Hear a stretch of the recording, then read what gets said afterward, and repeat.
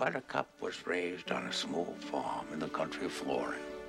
Our favorite pastimes were riding our horse and tormenting the farm boy that worked there. His name was Wesley, but she never called him that. Isn't that a wonderful beginning? Yeah, it's really good. Nothing gave Buttercup as much pleasure as ordering Wesley around. Farm boy, polish my horse's saddle. I want to see my face shining in it by morning. As you wish. As you wish was all he ever said to her. Farm boy, fill these with water. Please. As you wish.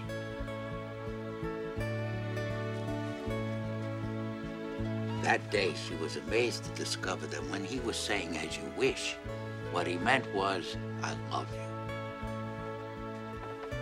And even more amazing was the day she realized she truly loved him back. Farm boy.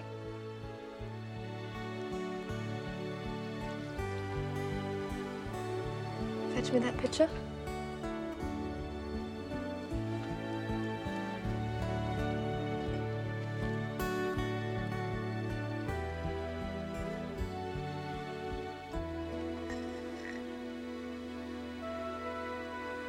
As you wish.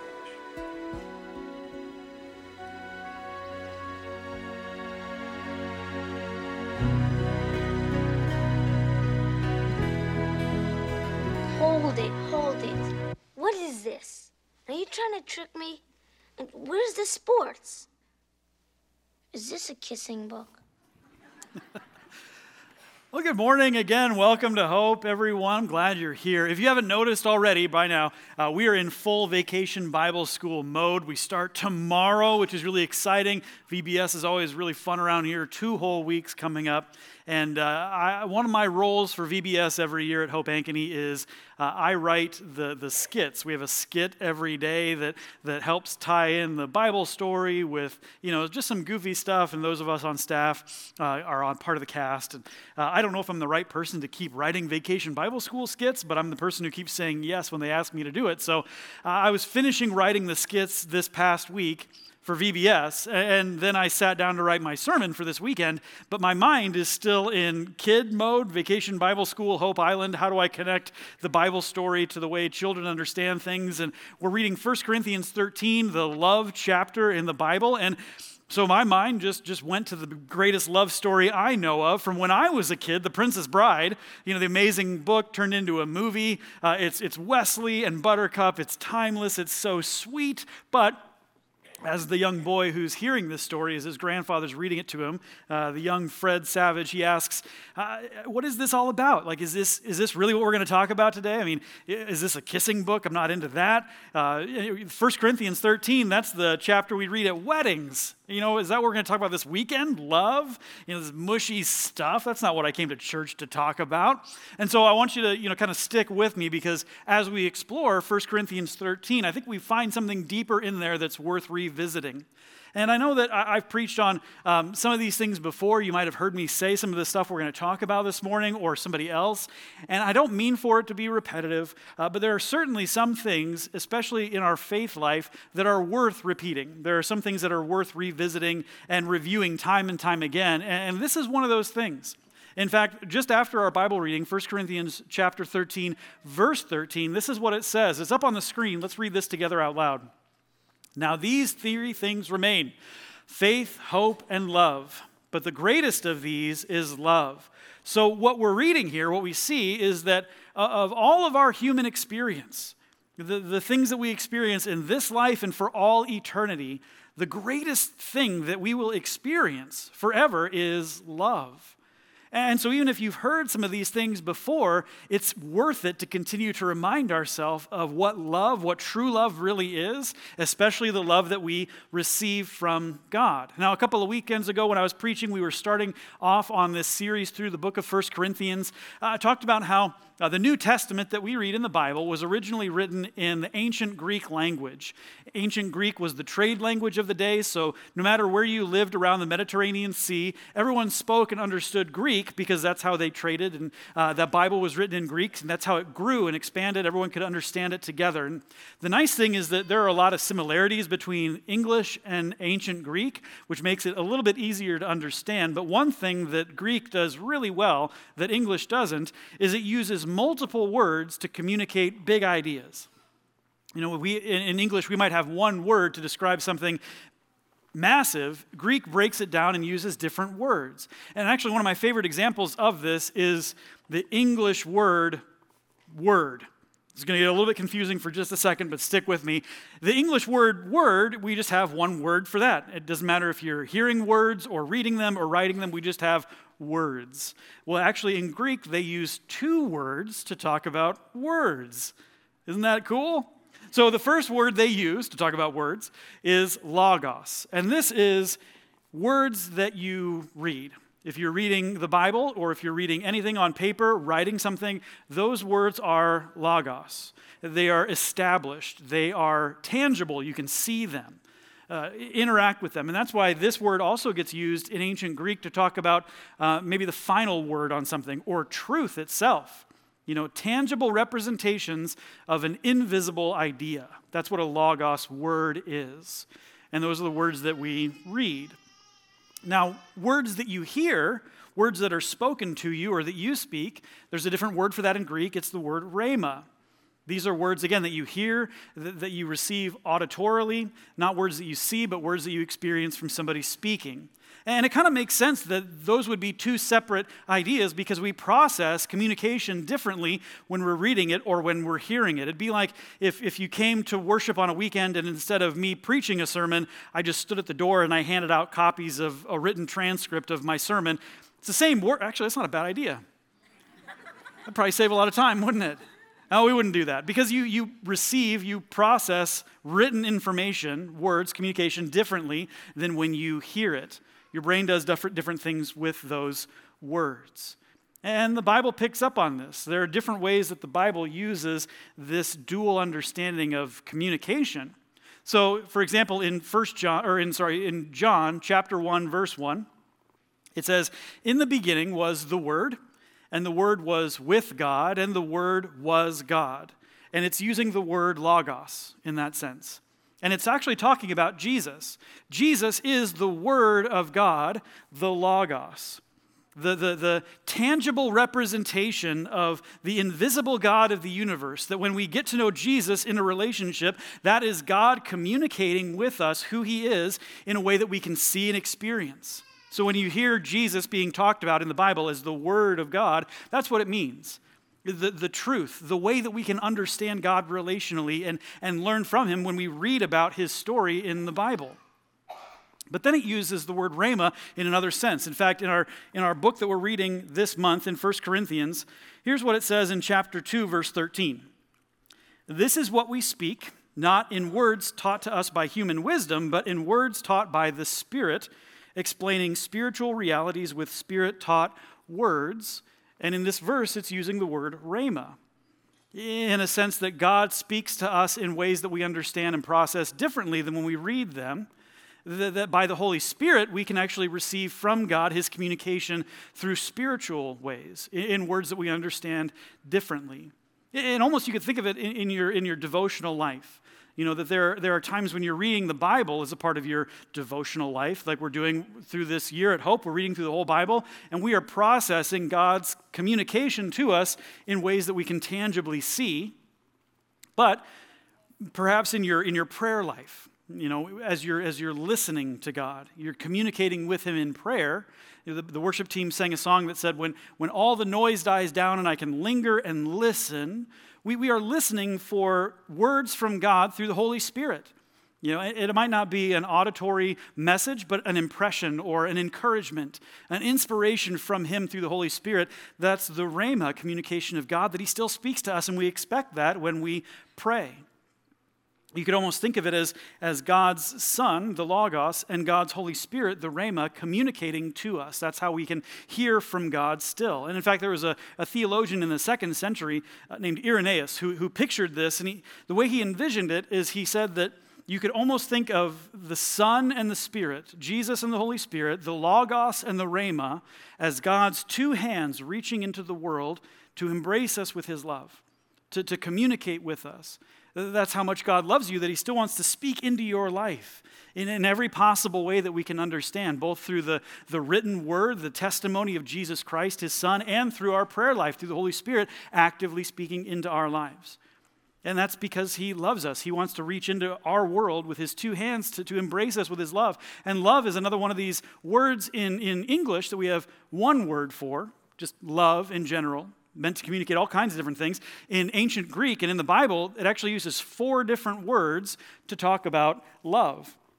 In fact, the 20th century theologian and writer C.S. Lewis wrote a whole book about this called The Four Loves. If you've never read it, I encourage it highly. It's a great book. It explains this far better than I ever could. It's where I got the idea. But this is how Greek talks about love, the different ways that we love people and experience love for ourselves. The first word that Greek uses is the word storge. And we could almost translate this as affection. Sometimes it gets translated that way, or empathy. The way that Lewis describes it that I find really helpful is he says it's like the natural love that a parent has for their child.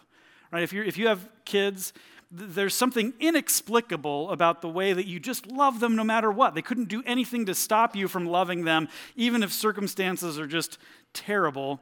The love that you have, the natural love and inclination, affection that you have for your child is still there. So, like, for example, I have 2 kids. My wife and my kids are out in the eastern part of the state visiting her family, and it's never a good thing when you get out of the shower and you see like 6 missed calls from your wife and then a bunch of texts that all say, call me, call me, call me, call me.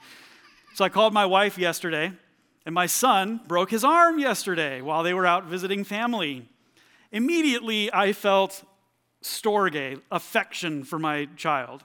You know, that he was hurting, and it didn't matter that he was far away. I feel for, it's that phrase, your heart goes out to somebody. My heart went out to my son who has broken his arm. He's injured, and I can't wait for him to get home today so I can shower him with affection in person. But it's also sort of that sense as a parent, and if you know, you know. My son also broke his leg when he was like 18 months old. You're going to think we're terrible parents. It's just kind of who he is, right? It's like, that's my boy. I know who he is. He's my son. He is a daredevil, and I love him. You know, I can't help but love him no matter what, and that's that kind of love that the Bible or that ancient Greek talks about. The second word in Greek that means love in English is philia. And it's the word where we get, the city of brotherly love, Philadelphia.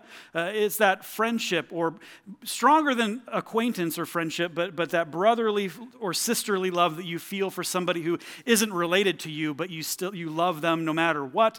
I have friends in my life who, even if I haven't spoken to them in a couple of years, we can still call each other up and pick right up where we left off because we experience that kind of brotherly or sisterly love that binds us together. That's that sense of love. The third way that Greek talks about love is the word eros. And this, I think, is what in English we typically think of when we hear the word love, or when we read it in 1 Corinthians, this might be what comes to mind because we use it pretty much exclusively at weddings.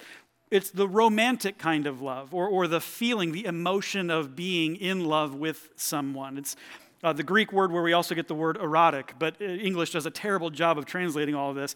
It's that emotional sense of passion, of being in love with another person. So I think that's what, the young boy in The Princess Bride, as his grandfather is reading this story to him, that's what he's afraid of. Is that what we're talking about today? This romantic, gushy, mushy, I don't want to talk about that. That's not what I'm here for. We're not here at church to talk about romance, and why are we bringing that up? We talk about that at weddings and save it for that. Why do we bring it into the weekend worship?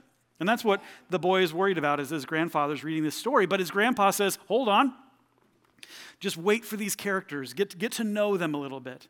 Hear their story and see that there's actually a lot more going on in their relationship. There's a deeper kind of love that as you hear and see what they go through in their lives, that you'll begin to appreciate. Let's take a look. Rest, Highness. I know who you are. Your cruelty reveals everything. You're the dread pirate Roberts. Admit it. With pride. What can I do for you? You can die slowly, cut into 1,000 pieces. Hardly complimentary, Your Highness. Why loose your venom on me? You killed my love. It's possible. I kill a lot of people. Who was this love of yours? Another prince like this one? Ugly, rich, and scabby? No, a farm boy. Poor. Poor and perfect. With eyes like the sea after a storm. On the high seas, your ship attacked. And the dread pirate Roberts never takes prisoners. I can't afford to make exceptions. I mean, once word leaks out that a pirate has gone soft, people begin to disobey you, and then it's nothing but work, work, work all the time. You mock my pain. Life is pain, Highness. Anyone who says differently is selling something. I remember this farm boy of yours, I think. This would be what, 5 years ago? Does it bother you to hear? Nothing you can say will upset me. He died well. That should please you. No bribe attempts or blubbering. He simply said, please. Please, I need to live. It was the please that caught my memory. I asked him what was so important for him here. True love, he replied. And then he spoke of a girl of surpassing beauty and faithfulness. I can only assume he meant you. You should bless me for destroying him before he found out what you really are. And what am I? Faithfulness he talked of, madam. Your enduring faithfulness. Now, tell me truly, when you found out he was gone, did you get engaged to your prince that same hour, or did you wait a whole week out of respect for the dead?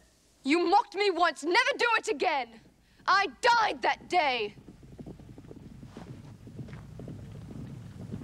You can die too, for all I care. Oh! As you wish. Oh, my sweet Wesley, what have I done? Ow! Oh! Oh! Oh! Oh! Ow! Oh! Oh! Oh! Oh! Ow! Ouch! The production team was helping me put together those clips. They asked if I wanted to cut that off a lot sooner, and I said, no, you can just let it go. It doesn't look very romantic, right? That's not what we think of when we think of romantic love or emotional love. It certainly doesn't look like brotherly or sisterly love. It doesn't even look like affection. There's something more that's going on there. You know, when she realizes through his amazing disguise that he actually is Wesley, and that when he says, as you wish, what he means is, I love you, that actually is a kind of love that we see show up in Scripture. It's the fourth way that ancient Greek describes love. It's the word agape. Agape is this perfect kind of love that is self-sacrificing. It's a love that gives away rather than takes. It's a love that says, I want to give something to you so that you will experience my love for yourself. And it's the way that the Bible describes God's love for us. Now, I've done a lot of weddings as a pastor in my life, and that means that 1 Corinthians chapter 13, the love chapter, it comes up a lot. And that's okay, I have no problem with that. But one issue that I think does happen when we apply that chapter of the Bible about what love is and what it looks like is we have the tendency to try and make it all about us. And we read that, and the not-so-subtle implication is that that's what I'm supposed to do, supposed to be, that I need to try and love that way. And again, there's nothing wrong with that. That's a great aspiration to have. We really ought to try and love in this sacrificial, self-giving way. But if I'm being honest, I'm not able to do that most of the time. Even on my best days, with the people closest to me, my love is far from perfect. You know, I am still a flawed human being. That my desires are often selfish, and my love is often weak. It doesn't really measure up to what's being talked about in the Bible. That means that something else must be going on here. One of the best Bible study tools I think I could give you, as we're reading our Bible this year as a church, is to ask the question about any passage that you're reading in Scripture. The first question we should ask is, what does this tell me about who God is? That's the first question we should ask about anything we're reading in Scripture. Instead of, and I know that we've been encouraged to ask the question, how should I apply this to my life? It's okay to ask that question, but the first question we need to ask is, what does this passage tell me about who God is? Because the Bible is not about us. It's not about us. In fact, just to take the pressure off, on the count of 3, I want all of us to say together, it's not about me, okay? 1, 2, 3, it's not about me. Oh, that feels so much better. It takes the pressure off, right? This isn't about you. Now, this is for you. This is God's word for you, a tangible expression of his story, of his love, but it's about him. God is the main character of this story. The Bible is God's story of his loving interaction with his creation, with us, the ways that he has pursued us with his love. That means that in any instance, in any circumstance, no matter what the passage is, the first question we ask is, what does this tell me about who God is? And the more we learn about who God is, the more we discover who we are, because we are created in God's image. And one of the things that we read in Scripture, 1 John 4:16, tells us very clearly who God is. It's on the screen. Let's read this out loud together. God is love. One more time, because I want us to get it. Let's read this out loud. God is love. God just doesn't just feel love. He doesn't just do loving things or have an emotional sense of loving people. He is, by his very nature, love itself. That means that when we read about love in the Bible, that word is synonymous with God. It's who he is. He is love. And in fact, 1 John, this whole book of the Bible, is a great way to understand more about how God is love and what that does for us. You heard Ashley during the baptism talks about 1 John and how we are loved by him. 1 John 4:19, a couple verses after this, tells us that we love because God first loved us. That anything loving I do for another person is an outflowing of the way that I have received God's love in my life. So if I want to be a more loving person for my wife, for my kids, for my friends, for whoever, the way for me to become a more loving person isn't to try and will it for myself, to look at 1 Corinthians 13 and say, I need to be more patient, I need to be more kind, all these things. No, the way for me to become more loving is to receive, accept more of God's love and to let his love fill up my life so that that love overflows onto other people. Because we love because he first loved us. And so that's why as a church, anytime we encourage you and all of us to invite kids to come to Vacation Bible School the next couple of weeks, invite your neighbors and your friends to come to Taste of Hope, pick up a bag of cookies from the cafe after service, and don't eat them yourself, but give them away as invitations to come to Taste of Hope. We're not doing that to try and manipulate you or other people or to sell somebody on something or to try to look impressive. I promise if you come to Vacation Bible School and you see me in the skit, it does not look impressive or cool. We do all of these things because we want other people to experience the love and the joy that we have received in a relationship with Jesus. That's the reason why. That as an outflowing of the love you have received from God, that would compel you to invite other people. In fact, in 2 Corinthians, it says, the love of Christ has compelled me. That's why we do loving things. That's what makes us more loving people as his followers, as a church. And we invite because we want people to experience the love that we have experienced from him. That's the reason why we do it. So let's ask this question. Let's ask this question. If 1 Corinthians 13 is about God, what does this tell us about who God is? And if God is love, it tells me that love is patient, which means that God is patient. And I wonder if when you think about God and your relationship with him, do you think of somebody who is patient with you? Because a lot of times when I talk to people who struggle in their faith life, what I hear from them is not a sense that God is patient, but that he is demanding. That's who people think of when they think about God, unfortunately, that he wants more from us, that he expects, demands, insists on more from us. I even hear people say things like, I just feel like I'm not doing enough for God. And I want to tell you very clearly that when I read Scripture and get to know who God is, I don't think the word enough is in God's vocabulary. We often say that you couldn't do anything to make God love you any less. But the opposite is also true. Because God's love is perfect, self-sacrificing love, you couldn't do anything to make him love you anymore. He loves you perfectly and completely today. The person you are is the person he created you to be. And he is continually refining us, the power of the Holy Spirit in our lives. Again, that's what we talked about. The Word of God continually pouring into our lives is transforming us, is renewing us every day. But he does it patiently. That's his love for you. Next, it says that love is kind. And if God is love, that means that God is kind. And I wonder, again, as you think about your relationship with God, is that one of the first things that comes to mind? Do you think of somebody who is kind when you think about God? Because again, I talk to people all the time who, when they picture God, what comes to their mind is an impatient, demanding, somebody who is angry with them. That God is upset with me all the time. And that he is on the lookout for ways to punish me for the things that I have done.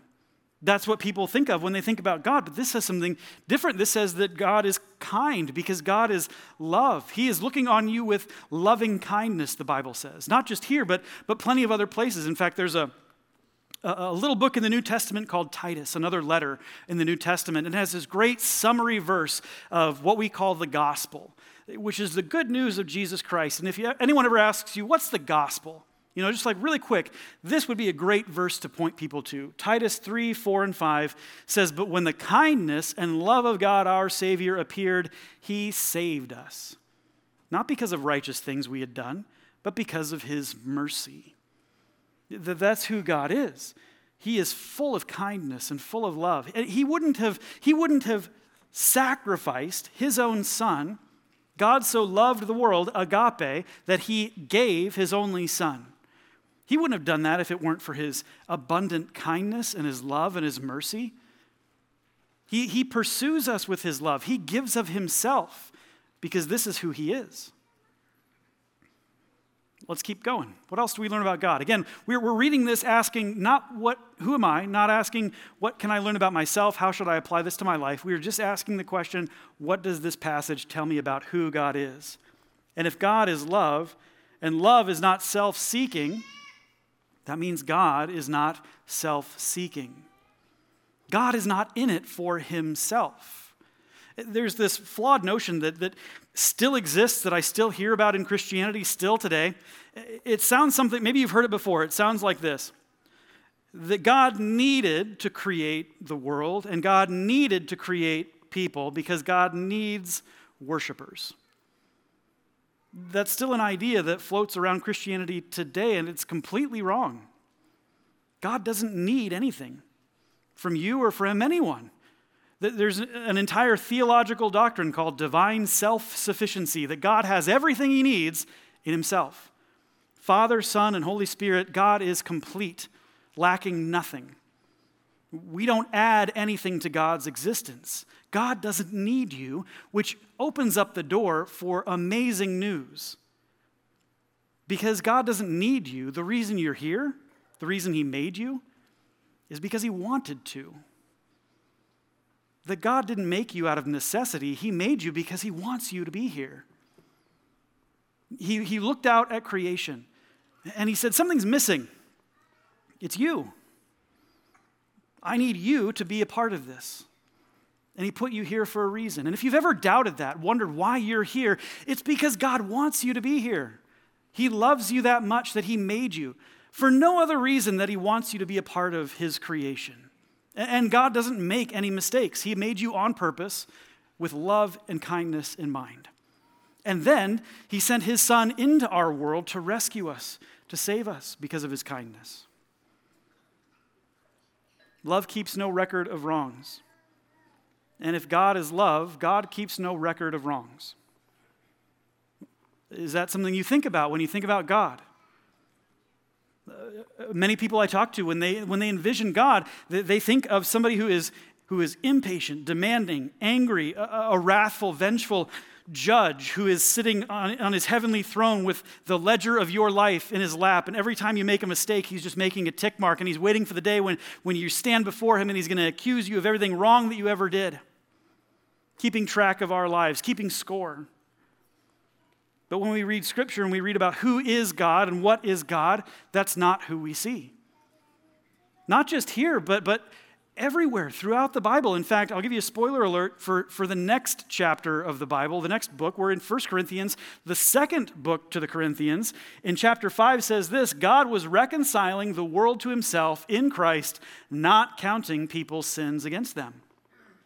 God made him who had no sin, which is Jesus, to be sin for us, so that in him we might become the righteousness of God. The moment you place your faith and trust in Jesus Christ, when you declare Jesus as your Lord and Savior, God forgets your sins.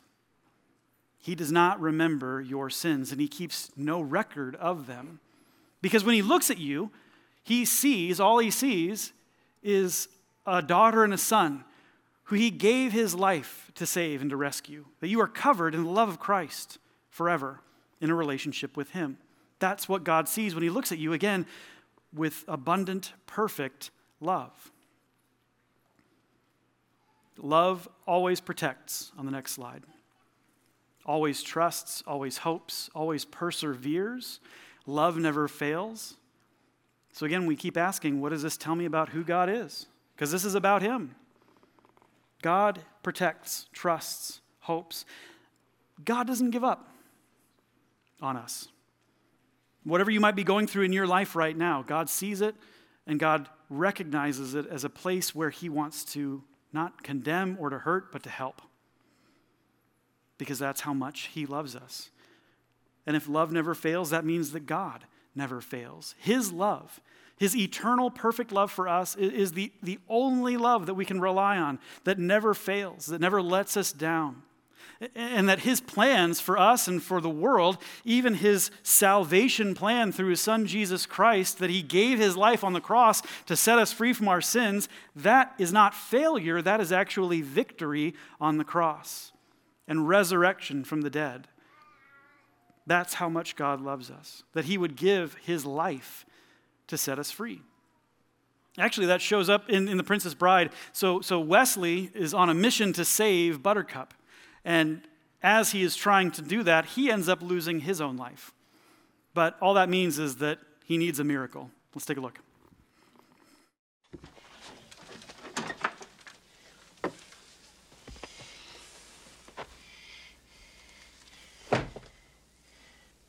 I've seen worse.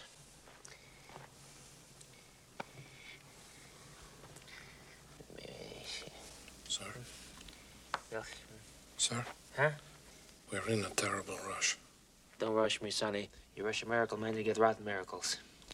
You got money? 65. Sheesh. I never worked for so little, except once, and that was a very noble cause. This is noble, sir. His wife is crippled. His children are on the brink of starvation. You a rotten liar. I need him to help avenge my father. Murdered these 20 years. Your first story was better. Where's that bellows cram? He probably owes you money, huh? Well, I'll ask him.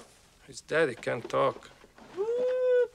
Look who knows so much, huh? Well, it just so happens that your friend here is only mostly dead. There's a big difference between mostly dead and all dead. Please open his mouth. Now, mostly dead is slightly alive. Now, all dead, well, with all dead, there's usually only one thing that you can do. What's that? Go through his clothes and look for loose change.